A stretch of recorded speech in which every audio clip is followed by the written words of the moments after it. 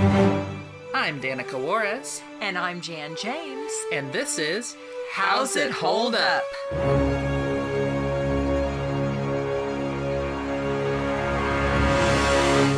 Hello, everyone. I'm Danica. And I'm Jan. And this is How's It Hold Up?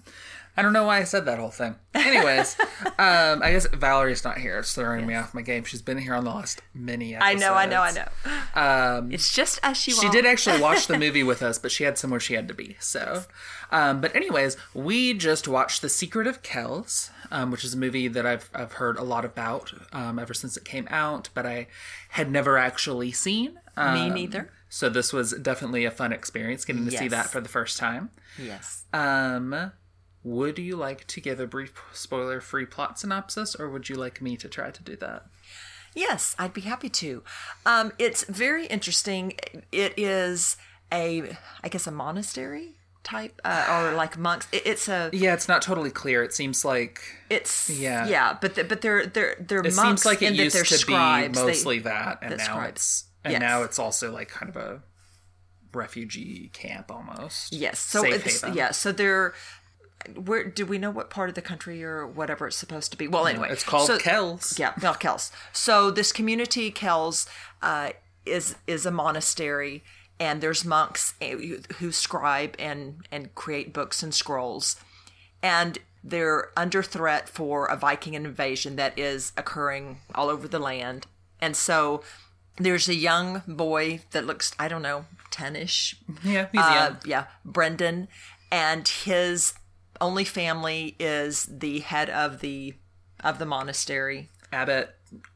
Chella. Yeah, Chella. Who's his uncle? I'm sorry, we're going to probably butcher a lot of Irish words today. I know. Sorry. Anyway, I looked up some of them, but there's a lot. Right, but he, the abbot is primarily focused on building a huge wall around this monastery, where there is also a makeshift refugee camp, all kinds of people that have come and taken refuge within the walls. And he feels like the abbot that this is going to protect them from the Vikings, instead of their focus, which is normally making scrolls, and there's a book, in essence, a sacred kind of book that they're wanting to preserve of all. Well, it's not, that book isn't there at first, but one of the refugees who comes is Brother Aidan, who is from, I should have written down the name of the island that he's from, but he has the book that's named after that island. But he brings it, and he's trying to, the monastery talked about it as like a thing before, right, but they weren't focused on that. They were focused on scholarly stuff in general. Correct. But they obviously are parts of the same monastery or yeah, they seem to believe similar things. Correct. Definitely. And so then the book comes into Kells. Yeah.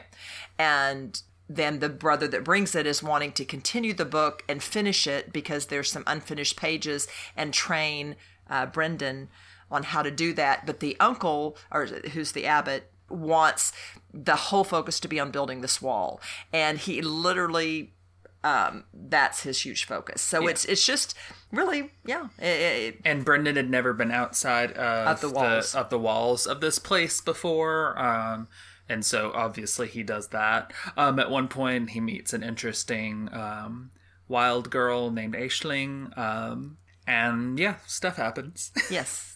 I wasn't sure where to continue to. Yeah, there's some interesting kind of magical stuff, but also just this inherent plot worry of the Vikings and how to deal with them. Brother Aidan, who's the one who comes with the book, is of the mindset that they should just run if the Vikings come. But the abbot is like, no, we're gonna build these walls and it will help us. It'll keep us safe. Was it just me, or was it almost like a Christ analogy, almost, or like the book is kind of reminiscent of the Bible?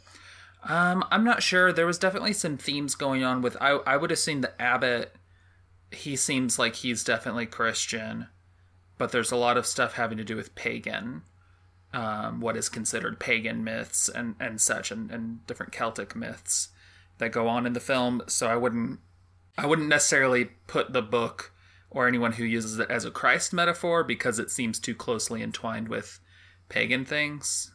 I guess just the significance of the book and the importance of it in giving There's hope definitely to people, it being a biblical analysis sure, it's analogy. definitely really important in the way that Jesus is also very important to that religion. Right, or that, again, they're the keepers of the sacred scroll, but then this one book seemed to be this just important book that is going to bring hope to the world, and I guess that's... And it has like a gold cover, but it's mentioned at one point that like the gold on the outside isn't what's important, it's what's in it. Right. So again, I guess that's where I'm getting that biblical analogy. Almost. Yeah, I think there's definitely some parallels, some of which are probably intentional, but I don't think it's necessarily supposed to be a specific Christ allegory because of all the... Yeah, it's very rooted in other traditions, it seems like. Yeah. But yes, this is a very interesting movie. Yes. I would definitely recommend it. I would too. Yeah. I would absolutely recommend it. Awesome. Let's get specific. So let's start talking about that story. I actually, like, my notes are sort of minimal on this. Like, I tried to take notes, but I don't know. I guess I was enraptured with a lot of it and wasn't sure what to write about a lot of it. I have a lot of music notes on this one for once. But anyways, so the two main things that I wrote down for story stuff is that the mood in that beginning part with the music and the whispering and the intense visuals and stuff. You remember that? That was really interesting. Mm-hmm. That was a very... It was the visuals, and I know we're going to get more into animation, sure. But it was, to me, reminiscent of looking through a kaleidoscope. Yeah, sometimes you didn't know where to look, and things were moving and turning, and they were beautiful, but they were... Yeah, it was just like, whoa. It's like you just almost got mesmerized at different pieces. It had like this sort of moody, almost mystical music in there. And then I think it's the voice actress who does Aisling and I think it is supposed to be her whispering it. She's like whispering the stuff voice. about how the world's changing and stuff like that. Like, I don't know. Yeah, it's really interesting. And can I tell you, she is an amazing character. She is mystical in that she takes many forms. She is the guardian or represents the forest and the guardian, and so she can control animals and wind, and she can take the form of this beautiful white wolf. It says she's a fairy, and she's apparently related to the Tuatha Dé Danann, which I probably said terribly. I listened to a dude say it, but it's a supernatural race in Irish mythology is kind of what she's based on. And also her name refers to a type of vision poem in Irish language poetry. It's called Aisling. Yeah, beautiful name, Aisling. And she goes from this... Her hair, we'll talk more animation, but is almost like wind-like, but it's white and it'll swirl, and again she can take the form of this white wolf or of just kind of a beautiful, I don't know, flowers or wind or turn into almost a vapor form. She doesn't. No, she doesn't. That's right. She can make other things, but I guess her hair, when she's transforming. I mean, maybe she can, but she didn't. And then she's a young girl, the same age around. She looks like Brenda. a young girl. She can look like a young girl. Yeah, and her whole whisper speech in the beginning definitely intimates that she has been around a while.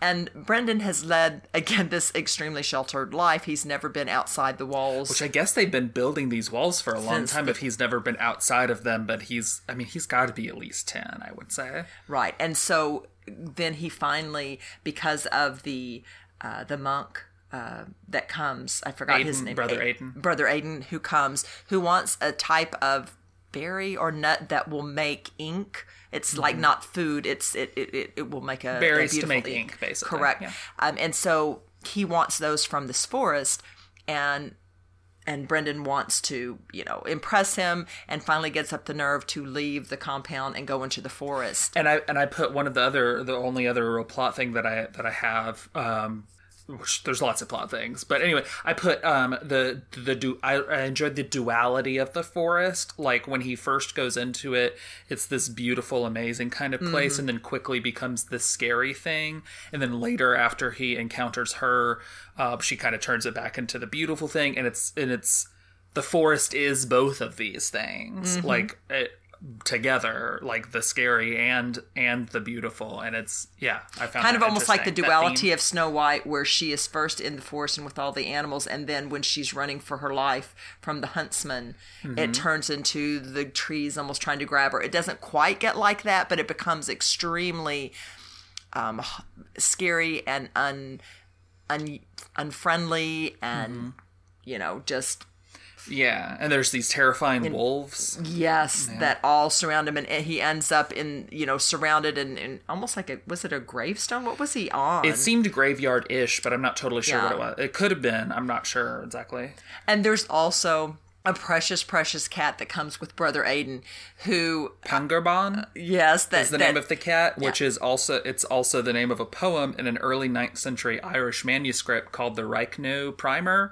And Pangarban is a white cat in that poem who's owned by the monk writing the poem. And the last verse of that poem talks about turning darkness into light, which is the stated purpose of that most important page in the book that they're working on. Oh, there's a whole lot of lots of symbolism. I mean, I'm just pulling this stuff from wikis. But it's fascinating. Yeah, it's amazing. But so Brendan and Aisling. That's how I'm saying. Yeah, Aisling just become. They almost grow together as little characters in that she has, her whole family are gone. She's the only one left, and he. When she says that, do you have a family? He says no. I mean, in essence, he doesn't recognize, I guess, his uncle as family per se, so he doesn't have parents or siblings. So they're both orphans in a sense, and they get this bond. When he mentions that he doesn't have the parents, she kind of opens up and it's like, oh, you too. She doesn't quite say that, but that seems to be the look in her face, right? And she thinks that he's initially going to come into the forest to desecrate it and to harvest it for food, and he lets her know, I don't need anything. I just want these berries for ink, and he tells her the importance of this book. So initially she's going to help him find the berries, and then he's never to come back to the forest. But then before even the end of that, they end up becoming bonding kind of with each other. By the time she's dropping him off, she's like, you guys can come back and be fine. Yes. And so so his uncle finds out and forbids him to leave, but he keeps sneaking out, and they keep getting to know each other. And again, he's getting to know the forest and learn from the forest, because that's one thing that Brother Aiden told him, you need to experience life. There's only so much you can learn from books, basically. Exactly. Because his whole life has been this monastery or abbey and books and scrolls and writing, and he knew nothing of nature, not much. I mean, like not trees and flowers and all that good stuff. So as the story goes on, like the real push and pull is kind of between the uncle and Brother Aiden and their kind of life philosophies that Brendan is between, but also pretty obviously just wants to do what Brother Aiden wants. Like he's like, I like that stuff, I want to do that stuff, but his uncle keeps trying to pull him away from it and stuff. So much to the extreme. Yeah, he puts him in like locks him up in a cell. He locks him up, and then Aisling comes, and that's where it's wonderful. She turns the cat into a kind of a spirit form. Yeah, she like pets it and is like singing a song, and it turns into like this mist vapor. And then she sings this incredible, beautiful song. But in essence, he's in this tall. The key, or the abbot, his uncle, is at the top of like this tall tower building, and so to get the key to let Brendan out of this prison, she has the cat turn into this spirit kind of cat who gets the key and and lets him out, and then she and Brendan escape to the forest, and it's just amazing. It's great. Was there anything else with plot that isn't spoiler that you wanted to mention, or anything with voice acting? I can't think of anything per se with plot that wouldn't be spoiler, so I guess there's definitely a lot of spoiler voice stuff. Acting. Because it feels like there's a lot of themes and stuff to explore also, but a lot of that you kind of need to be in the spoiler section for, so... But voice acting, again, I loved Aisling's voice and her singing voice. I don't know if it was the same actress or not. I didn't see anything differentiating, so I'm guessing it's the same. Voiced by Kristen Mooney. Okay. Yeah, she didn't seem to have any other credits, at least on Wikipedia. So I'm not sure. Okay. Well, and then Brendan, the uncle, brother. The uncle is actually voiced by someone that you know. Who? Brendan Gleeson, and you might not recognize the name, but he played Alistair Mad Eye Moody in the Harry Potter films. Oh, wow. Okay. Oh, my gosh. All right. Wow. That actor himself that played Mad Eye. Okay. Yeah, he voiced Wow. Wow. Okay. Love that character. Love Harry Potter. But yeah, yes, you do. amazing.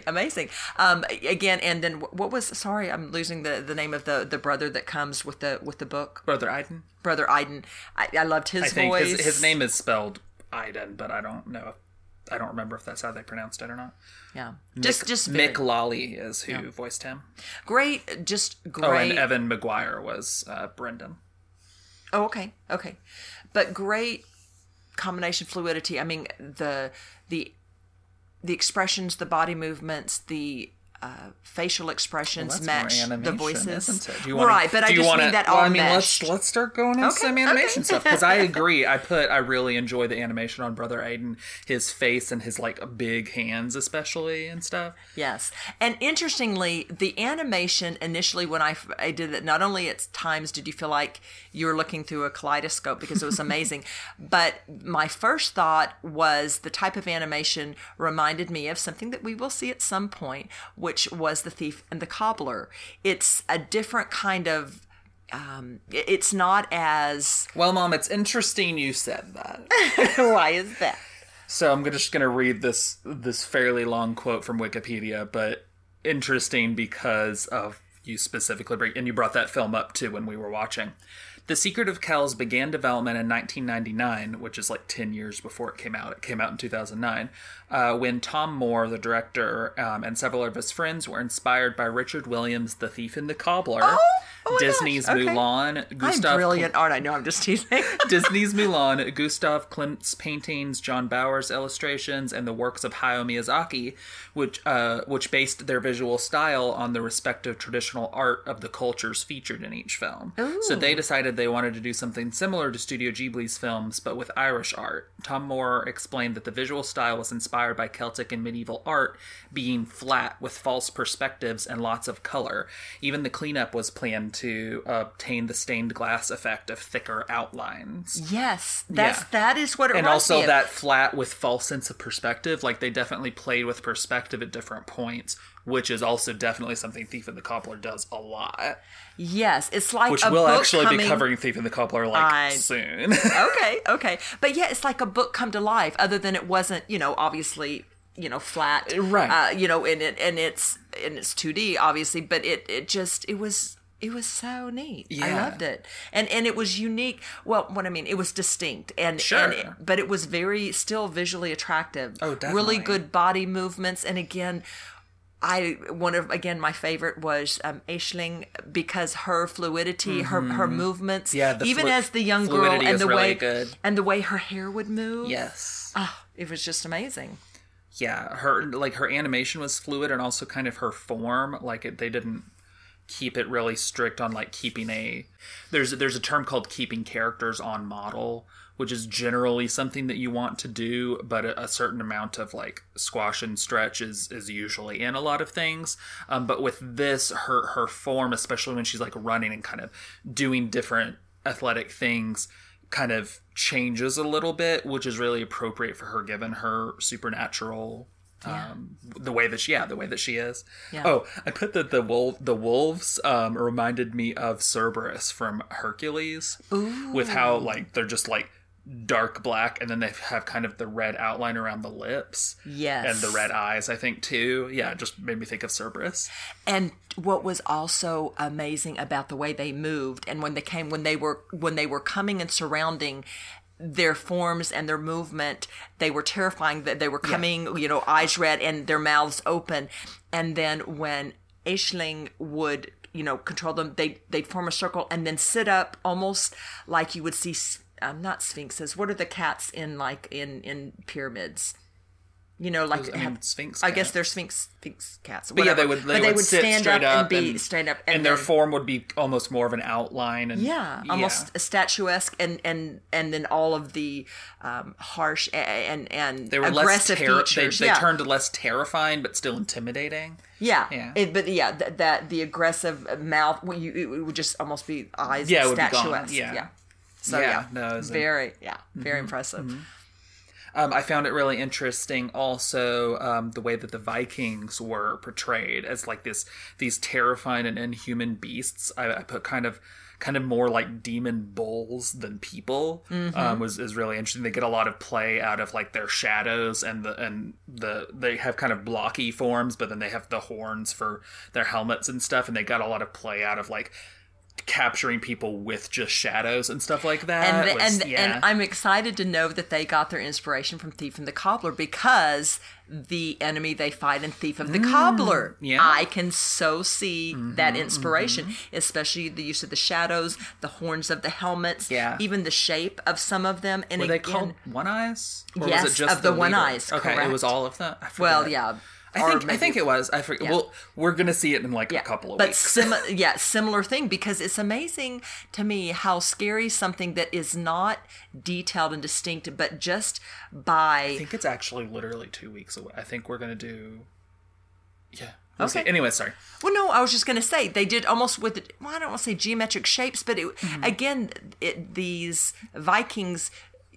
They didn't have a lot of detail on their face, but they had similar shape forms. They'd have the same kind of, helmet course shapes. And then again, that shadow. And it was just terrifying. It was just that movement. They were and like the more forms. this terrifying force than they were people. Yes. Yeah. Yes.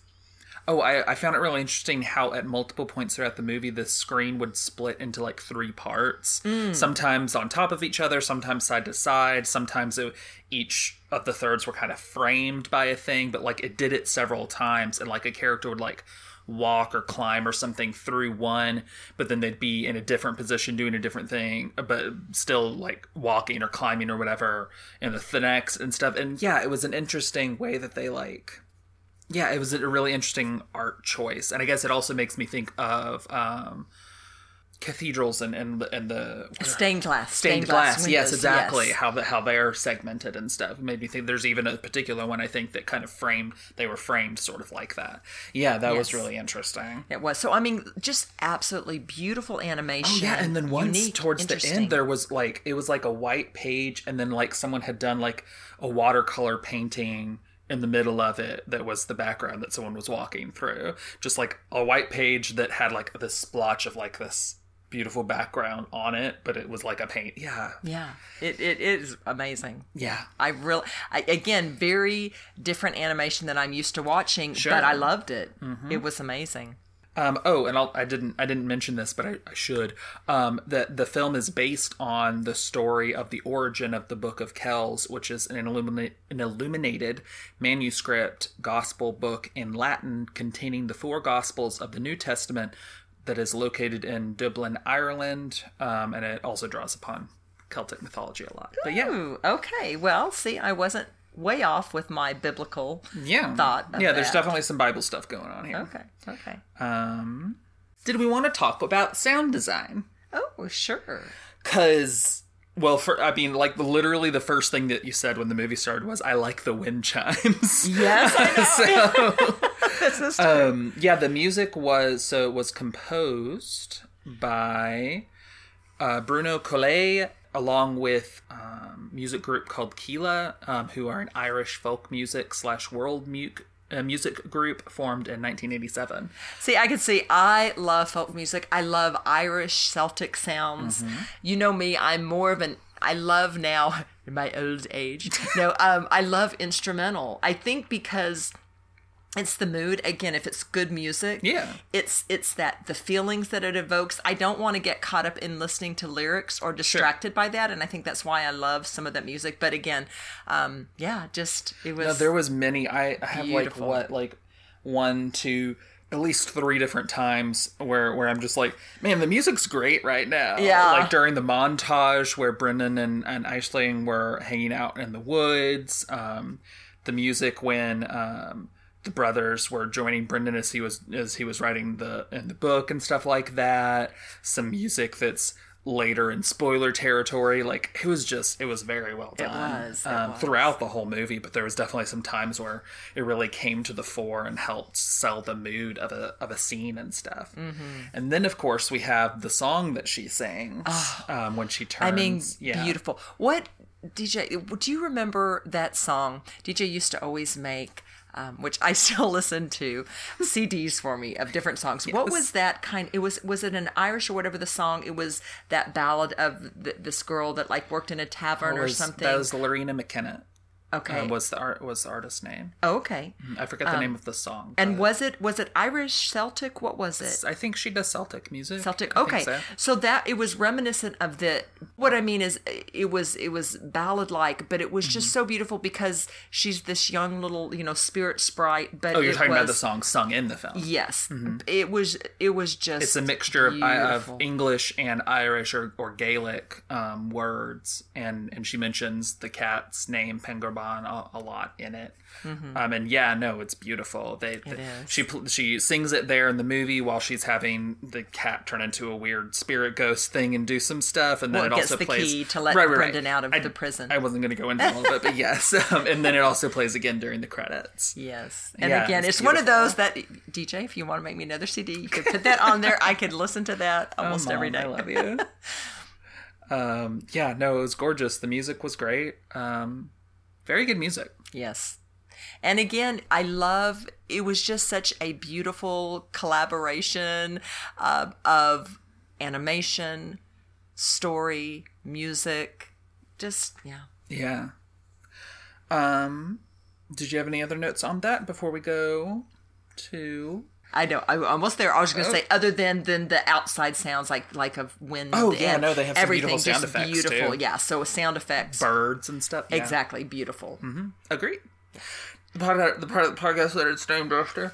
How's it hold up? Yes. I don't know if you have any notes for this section, but I do have one. You do have one, and that is that. The way that brother Asua, I'm not completely sure how to say his name. I don't know if it's actually said in the film.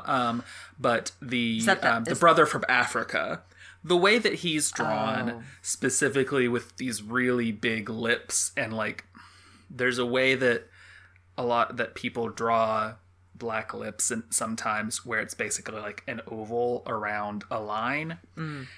And from what I understand, I think most black people would rather we retire that particular way of drawing black people because it, I believe, is based in minstrel stuff. And not that anyone doing it now is necessarily doing it with that intent, but, you can be racist without intending to be. The way that his lips were drawn was unpleasant, and there was several things where they were, like, super gigantic for some reason.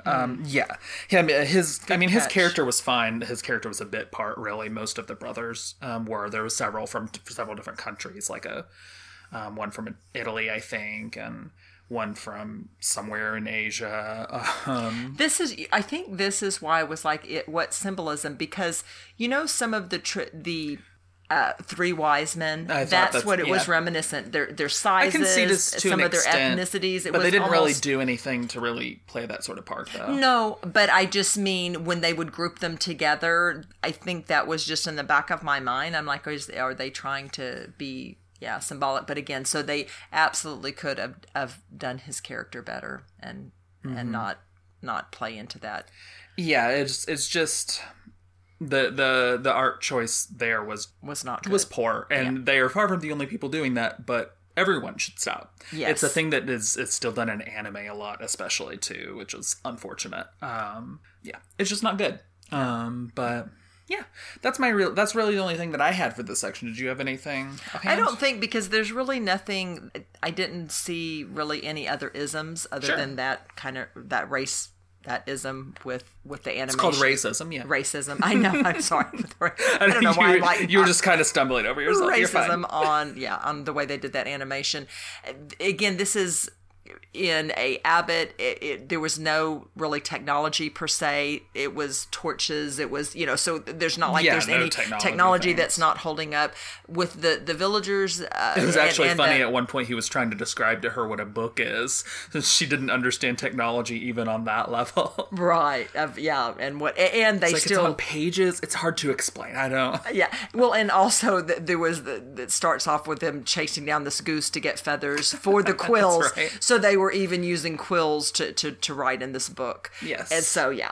But there were even bit parts, and when they took in refugees, there was no, like, I don't know, sexist portrayal per se. It was just different refugees. Sometimes it would be family. Sometimes it would just be like a male or somebody who was injured coming in and them letting in them in the fort. So, yeah, there was nothing that was, I feel like, offensive. No, I think it was mostly that racist character design. Yes. And also, I mean, which is generally a problem in animation, of the race of the character is often not the race of the person voice acting for them, by which I mean the race of the person voice acting is usually white, and I'm pretty sure that was the case for the Asian character. What is his brother Tang? I'm pretty sure was voiced by a white guy. Is what it looked like. But anyways, when I looked at a picture of the guy, but that's a huge problem throughout animation. Let's go to our spoiler alert. Skip to 42 minutes and 43 seconds. So this movie got intense. Yes. Those Vikings did come a knockin'. Yes. And it got rough real fast. Yes. Like there was definitely implied deaths going on beforehand, but then the Vikings came and it became some definite deaths happening. Yes. I'm pretty sure most of the brothers were toast. The only one that seemed to survive was Brother Tang. And I think it's because he was in the cellar area. I think he was hiding down there with some of the people, but all the people that were in that room that the Vikings burst open, I think they all died. You didn't see them again after that. Yeah, and there were some villagers, and I guess you didn't see where they ran off, but that did survive. But I don't think those brothers did. Yeah. I think it was just Brother Tang. He seemed to be. He was the only one who showed up again after that. Oh, okay. Yeah. Yeah. I think it was just him. I didn't. Oh no, I would have even cried. I know, and I thought that the abbot was going to die, but then he ended up living. He was shot. I mean, he got hit with an arrow, like that. The very first attack the Vikings did, launched one arrow over the wall, and it hit him like in the shoulder. But then he was also stabbed in the back at one point by King, but he lived through it somehow. Right. But yeah, the other brothers, I don't believe did, and a lot of innocent people, like he intimates at one point. The movie never gets like explicit with people like dying, like showing their deaths, but like it's pretty clear. Yeah, they burn things. People are, and the stairs like fall apart at one point, and people are kind of falling. Bodies falling. Yeah. And they show it at a distance, and it's more like shadows. Sure. So again, nothing is up close. You don't see. It's tasteful, horrific violence. Exactly. And it's horrific violence not for the sake of violence, but for the point of the story. Yeah, and again, with this animation style, it went from these different beautiful colors or different variation to just black and red and shadows. Yeah. So again, it got intense really fast. And they also alluded at other parts at the beginning that, again, with the Vikings coming, that they destroyed and killed and left nothing or no one. And so, other than some of the people that would escape. Right. So, yeah, it was... Oh, let's actually back up just a little bit, though, because I realized that we didn't talk about when he went into the cave and faced that weird thing in the water. I don't know, that whole thing was... It was like it was like he was in his mind in this weird water stuff, and there was this... Like, but it was polygonal, one. Wait, what do you call it? Flat. One dimension. Yeah, one the thing that was attacking almost. him. Well, almost. Kind of. Well, he wasn't one dimensional, but what was attacking him seemed one dimensional. It would turn sometimes, but it was sometimes. Sorry, backing up. This final page. What the thing is called? Oh, the final page that needed to be in this book of Kel, or they didn't call it the book. What did they call it? It was the book of the place that Brother Aiden came from. Okay, but anyway, of this book, there's a lot of words that aren't people's names that I should have written down. I normally just write people's name, anyways. It was so specific and interlocking. Well, intricate. Oh, sure. Am I saying that right? Yeah. But again, since they don't have technology, there was the story of this original or this prolific writer or We don't have to get brother. super detailed. Right, but I was going to say, but The then broad they strokes. called a third eye, and in essence, it was like a magnifying glass or like a crystal that like he a could- crystal. yeah. And so But it wasn't just that you could look closer with it, but it also kind of fragmented it, which I think played that's what into made kind me of think how they that would draw kaleidoscope stuff. kind of thing. But yeah, almost like this Yeah, crystal, yeah. and and so that was destroyed from the brother that came. When the Vikings Brother came. Aiden, when he escaped, it fell out and got destroyed by the Vikings. Yeah, from the island, and again he escaped with the book. So 'cause he's Brendan trying has to run go away. on a quest. He has to go into this dark place that Aisling is terrified of. Yes, and she said that it destroyed whatever this entity Somehow destroyed her family or something. Yeah. It's like some dark sort of malevolent force. Correct. But it somehow he recognized the symbol, which was the symbol of like supposedly this third eye, which was this crystal. So But again, she like lifts up the thing and almost dies helping him, and he gets sucked in, and then he's like in a mind prison or something where he's in like this water stuff, and he has to deal with this serpent-ish thing. Yeah. And then he like finds like some chalk or something that he uses to draw lines to defeat buffer the it. thing. Yeah, to and kind of stuff. buffer it and he and ends keep up it from ripping out coming. its eye, which is the crystal thing. Yeah. It was really weird. I feel like I tossed the word trippy out too much. It wasn't quite trippy, but it was just weird and really, it was odd but really interesting. That whole scene. But then again, he ends up getting this crystal, but he has to use it, like he holds it up to look through to draw this intricate page that needs to be this final page of this book. Like it's really small, really intricately drawn stuff that is in this book. Yeah. And then the Vikings attack, and it's terrible. and they're coming after this book, and Well, I don't think the Vikings care that much about the book. Well, they did. The big Viking thing came. He wanted. He takes it at one point, but I think it's because it has gold on it, not that because he knows anything about what it is. Got you. So he just wants the cover of the book. I think he does take it, but he rips out all the pages. Yeah, he just cares about the cover. Got it. He doesn't care about what's inside. Oh, okay. I thought maybe part No, I of don't his think quest so. was to destroy it. Okay. But yeah, the Vikings come. Brother Aiden and Brendan end up escaping. It seems like the Into the uncle's woods. going to die, but he just lays on the ground for a while and is okay. And in the aftermath, Brother Tang comes out and helps the abbot up. Well, hang on. That's a long ways But down yeah, there. but no. But Aisling, hang on. Yeah. Yes. You skipped some important things. No, Aisling with her wolves surround the Vikings. And Well, it seems like after they killed them. So Brendan and Brother Aiden escape into the woods and are running, and then they get surrounded by like three huge Viking guys. Right, and they take the book, but it seems like they're going to try to kill them too. Right. And then Aisling sends her wolves, and they surround, and the they wolves seem to just kill. destroy They those destroy the guys. Vikings, and then they're able to collect all the pages. Well, but then they keep fleeing because they need to keep this book safe. Mm-hmm. And then it's neat because as they're traveling and It continuing, does some of the splitting it into three parts. Like yes, yeah. and he ages. Brendan Mm-hmm. starts getting older and older until he becomes a man. Yeah. And he's still being mentored by Brother Aiden. by Brother Aiden, and then they don't really show Brother He seems Aiden to die. dying. He seems to die off screen, but yeah, it's Yeah, not, he dies It's off not screen. made explicit, but it's insinuated. But then Brendan he realizes, and he imparted Brother Aiden on him, that the book needs to be shared. It shouldn't be hidden away Right. and protected. It needs to be shared with the world. Oh, So also then- notably, they didn't seem to have. It seems like even though the Vikings were killed, and so they could have kept using that golden cover, it didn't seem like they were using it anymore when they recreated it. correct. It was just a plain Yeah, cover.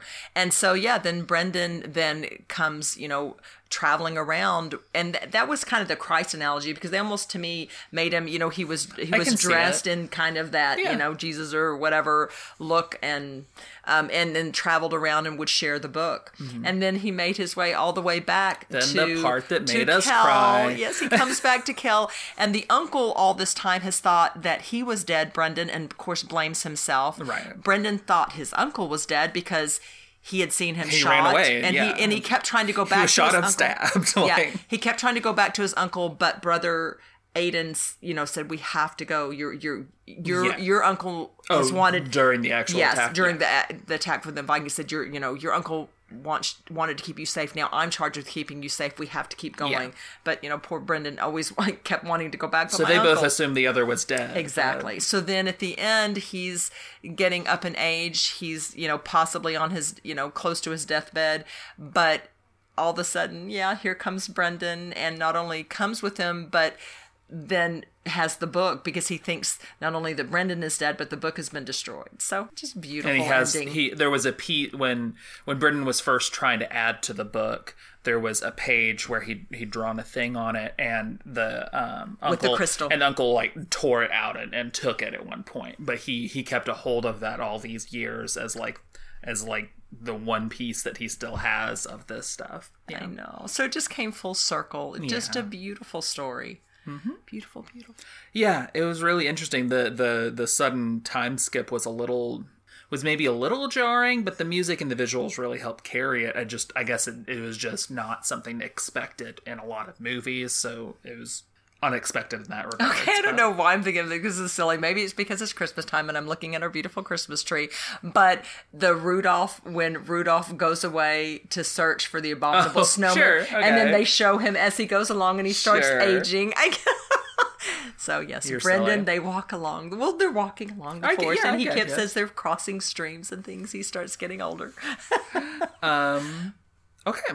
Anything else with spoilers that you wanted to talk about? Don't think. Other than when Brendan does come back before he joins his uncle, he reunites with Aisling. Yes. And I think he shares the book with her. I don't remember if she actually looked at the book, but I don't know. She took her form again. Yeah. She's still a little girl, though, interestingly. Of course. Her spirit, she's again. presumably been that way for a long time. And then, so they got reunited. And Yes. she's initially he's chasing her through. She's this beautiful white wolf, but then she does turn back to Aisling. Yeah. All right, let's talk favorites and least favorites. Okay. What would be your least favorite scene? My least favorite scene? Okay, it's the mark of a good movie when you cannot think of your least favorite I can't scene. Think of the only thing that I could even say is when Brendan is put into the prison just because, or locked up just because it's so heart-wrenching, and I know that's not what's best for him or the character.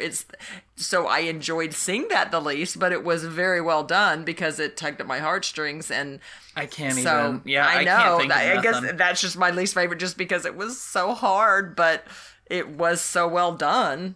I don't know. Yeah. I got no. Well, okay, let's go on to favorite scene. What's your favorite scene? Gosh, my favorite scene? Mm-hmm. Oh. Torn between I have three that are tying. Okay. One is the montage where Aisling and Brendan are going through the forest. montage. I love that. The other is when she is singing and sitting and trying to free Brendan from the prison and turns the little cat. Why can't I think of the little cat's name? But anyway, Because into the it's, spirit. not a name that you would use the same. Anyway, Congarban. but sings her, and then I guess the last would be the final scene, which I can't talk about. You said that so pouty. I know. I don't want to have We're spoilers. out of the spoilers I zone. know. Yeah, I think my favorite scene is probably either that montage or, I also really liked him climbing the tree, which is a little before the montage. But yeah, some of that stuff with the two of them, and then the ending made me cry. So it's probably the scene where they're climbing the tree. Yeah. That was pretty great. But I do love her sitting in the Oh, in no, the that windowsill part's and great. singing. That's amazing. No, 100%. I know. Least favorite character. Ooh, least favorite character? I guess some of the monks, just because I didn't know them as well. I didn't, or the Vikings, because they were, the The Vikings brothers, are very mean. Yeah, the Vikings were very mean and scary. Yeah. Yeah, besides the brother who is drawn in a racist way, who is barely a character, so I don't really... maybe the uncle, just because there were so many times where he was making me grumpy. I still ultimately liked the character, but... That he was making some bad choices. Yeah, he made a lot of bad choices for most of the movie. Yeah. But I still ultimately liked the character, but I guess he's probably my least favorite of the main characters. Yeah, I would agree. How about favorite? You have to choose one. Almost Aisling, but Brendan, it's kind of a tie with those two. Why do I always have to choose one? Because that's how this Maybe part of the podcast works. We're gonna have to edit a lot of this, by the way, you all, because there's a lot of pauses. A lot of pauses there. This won't show up because you have to edit. Contemplative silence. Exactly, because it's hard. I don't want to choose between Brendan and Ashley. I also really like Brother Aiden. Oh, that is true. He was amazing. I guess if I have to pick Aisling, what did I say? Aisling, but I know. I'm kind of, because I can't not say her. I loved Brendan, but I loved her so much. yeah. I guess that if you're going to make me twist my arm here, I guess it'll have to be Aisling. Now the $1 million question. If Tim Curry were in this movie, what part would he play? Oh gosh. I think Brother Aiden. I think he would have made a great Brother Aiden. Yeah. Consider this, though. If he'd been the uncle. The uncle. I know, maybe I would have. Right? I know. He would have. He would have. So he can definitely do, like, that grumpy. voice. Yeah, he can do grumpy. And he has such a... It would definitely be a different portrayal because as it's done, he has a lot of really quiet intensity. And Tim Curry doesn't really do quiet super well. I mean, maybe he does, but in most of the stuff I recall him being in, quiet is never an adjective I would use for him. I think I'm thinking of, because why I think if he was the uncle, because he has such a powerful voice, rich, deep voice. I love you, Tim Curry. He has amazing voice. But why I would think of Brother Aiden is because, like, when Brother Aiden is looking for things and whatever, he's such a kind of eccentric character and kooky. I think Tim Curry could just bring a real life to that. Yeah, I'm going to go with Brother Aiden. I think you've sold me. I think I'll go with that too. And there's just not a whole lot of characters, so he could voice any of the other brothers, I guess, but they don't say a whole lot. I know. So. It would be a waste of Tim Curry's amazing voice. All right, well, let's go to overall consensus then. Okay. Obviously, yes, we still both recommend, right? Yes. Yeah, so we both recommend. So on a star point, whatever Valerie scale. I hope she's listening to it and she smiles when I said that just then. Where would you put it? On our 5-point scale. Oh, this is going to be a toughie. I would say... I gotta say, I've always thought of it as a star scale, but apparently that's not what you guys have always thought of it as, and I don't really know that it matters that much which What it have I is. thought of it as? Well, there was whatever episode I was just editing, Valerie was... I'll cut this, don't worry about it. Anyways. Okay, so on a 5-point scale, or a 5-point star scale, whatever we want to call it, goodness, I want to say just such different animation that I am used to, but beautiful and amazing in its own way. I may put this up at least at 4.5. I don't know if I want to go to 4.75, but darn. I know. It's that impressive. But because of their choice to make a racist, black character. It's basically a racist caricature. Of a black man. Whether intentional or not. Yeah. Then it's not going to get a full 5. Do I want to knock it down a whole 0.5? I don't know. Because the music was beautiful, the animation was amazing, the story was good. Do you need a moment, or can you settle? I don't know if I can settle. Why am I indecisive today, TJ? Some days it's just like that. I know. Some days I'm that way. I think I'm going to go with 4.5. I kind of want to go 4.75, but no, I think I'm going to go 4.5. All right. I am going to go with 3.75. Okay. Yeah. I think it would probably be a 4 without the racism. Why not as high as what we saw last week? What did we see last week? A Letter to... Oh, A Letter to Momo. Because A Letter to Momo made me cry a bunch. That is true. And also... No, yeah. I enjoyed A Letter to Momo more. And I mean, a 3.75 is still good. Don't get me... I guess I want to take just a brief moment to explain my scale in my head, how I view these numbers, because Valerie was apparently viewing them a little different in her own head. So I just want to explain myself. A 3 to me is like a good movie. Yeah. Like a 3 is like, yeah, this is a good film. A 4 is a great movie. Like, this is great stuff, definitely recommended. And a 5 is like near perfect, basically. Like 5 is basically perfect, though no movie is going to necessarily be perfect. Like, I could probably, if I really wanted to be a jerk find something to say that Totoro isn't perfect, but anyways, I know. yeah. But so then conversely, a 2 is basically something that I consider to have merit, but enough flaws that I wouldn't consider it good. But generally, I'm still going to recommend a 2. Like, not necessarily to everyone, but I feel like it has enough merit to be worth watching, I would say. A 1 is something that doesn't have merit to watch. Like, you shouldn't watch a 1. Like, if it's a 1, it's not worth your time.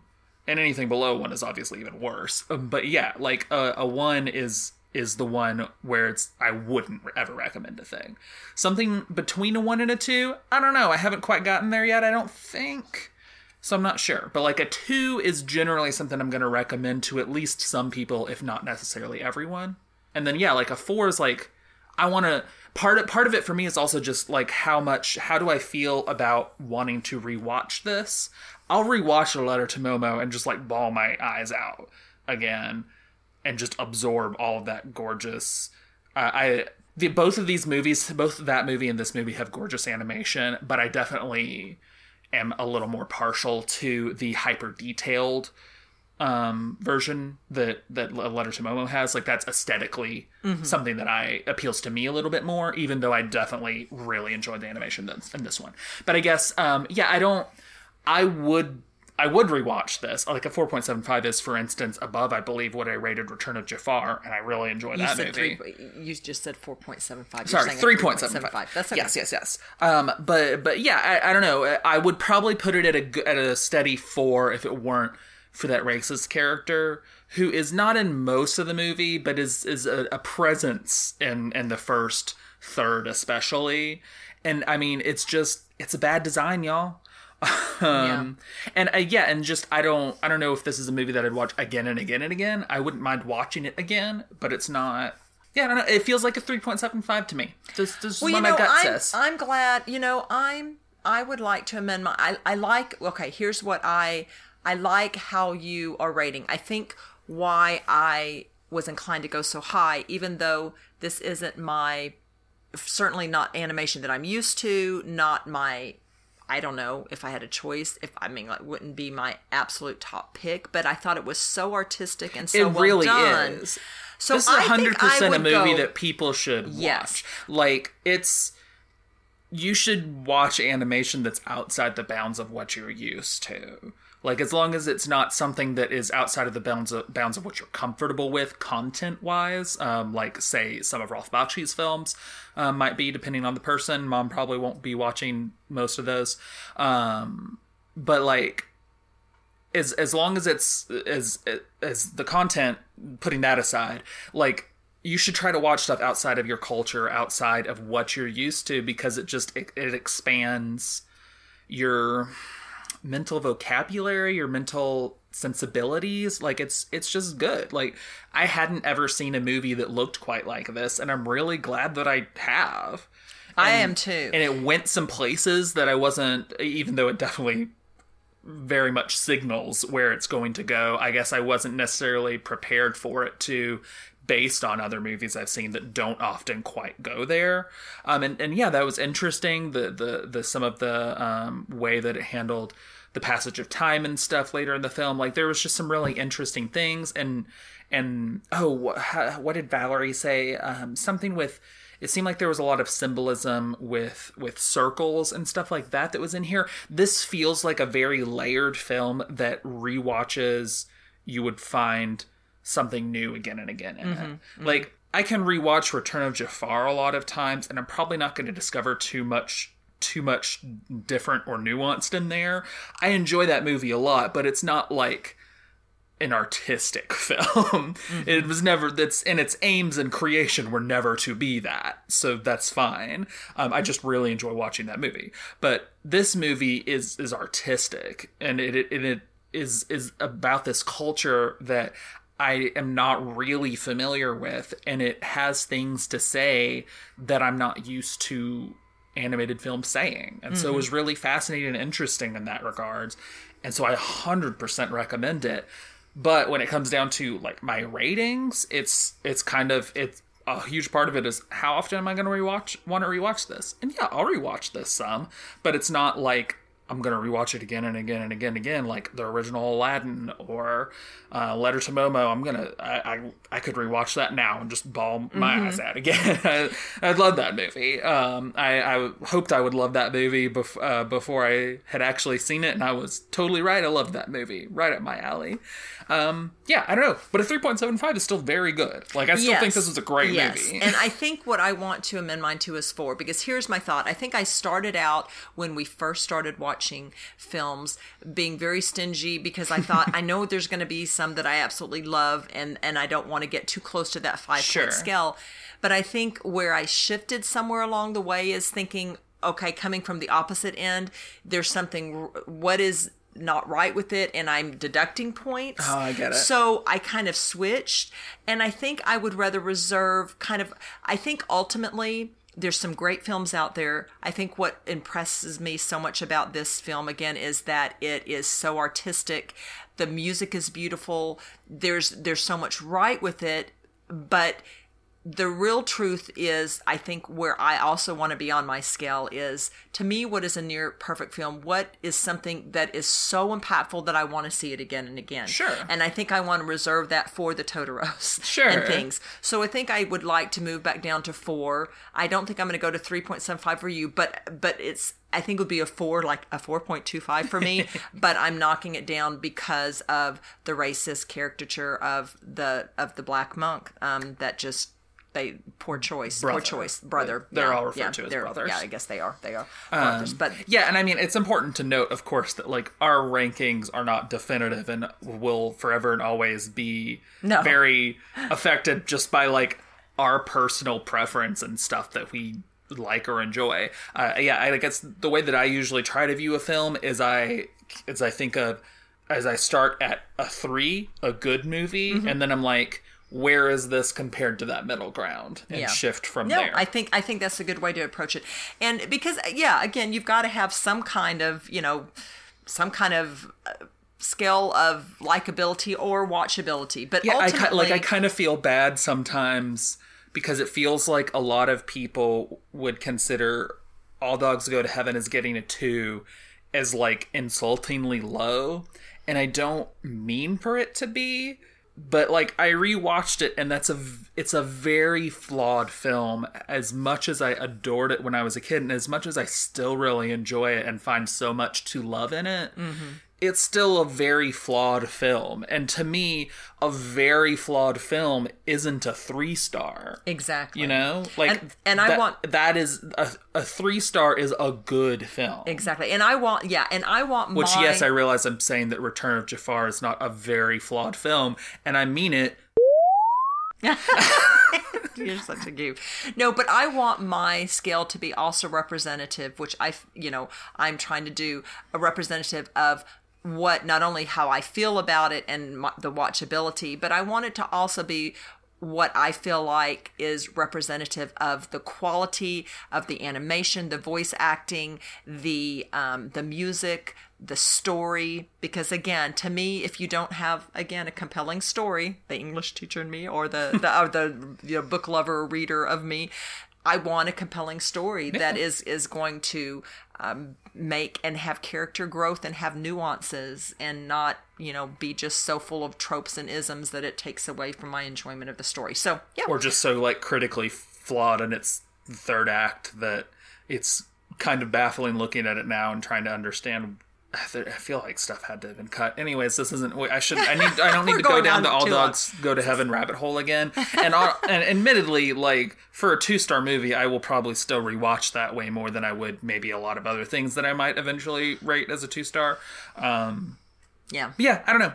Yeah. These scales are always imperfect, and they're always going to be imperfect. But we're doing the best we can. But no, so yeah, I would go 4. You go 3.75. I go 3.75. Cool, and I would absolutely recommend it. I mean, just wonderful movie. Definitely worth seeing. Definitely watch it. Next time, we are going to be traveling to ancient Greece. And that's all that I'll say. It's probably fairly obvious. I don't know. Are there a whole lot of movies that are set in ancient Greece? Anyways, until next time, we love you all. Take good care. Yes, bye. Bye. This has been How's It Hold Up with Danica Juarez and Jan James. You can find our podcast on Twitter at How's It Hold Up Pod. That's with each word capitalized and no apostrophe. Also, if you'd like to support us, we have a Patreon. You can find us at patreon.com/user?U2790566. Every little bit helps, and even with a minimum pledge, you get access to things you won't hear in our main podcast feed. Check it out for more info. The 2 pieces of music used in this episode were created by Kevin MacLeod. You can find both The Curtain Rises and Cool Cats at incomptech.com. That's INCOMPETECH.com. Both songs were licensed under Creative Commons by Attribution 3.0. More info on that can be found at http://creativecommons.org/licenses/by/3.0. Thanks for listening.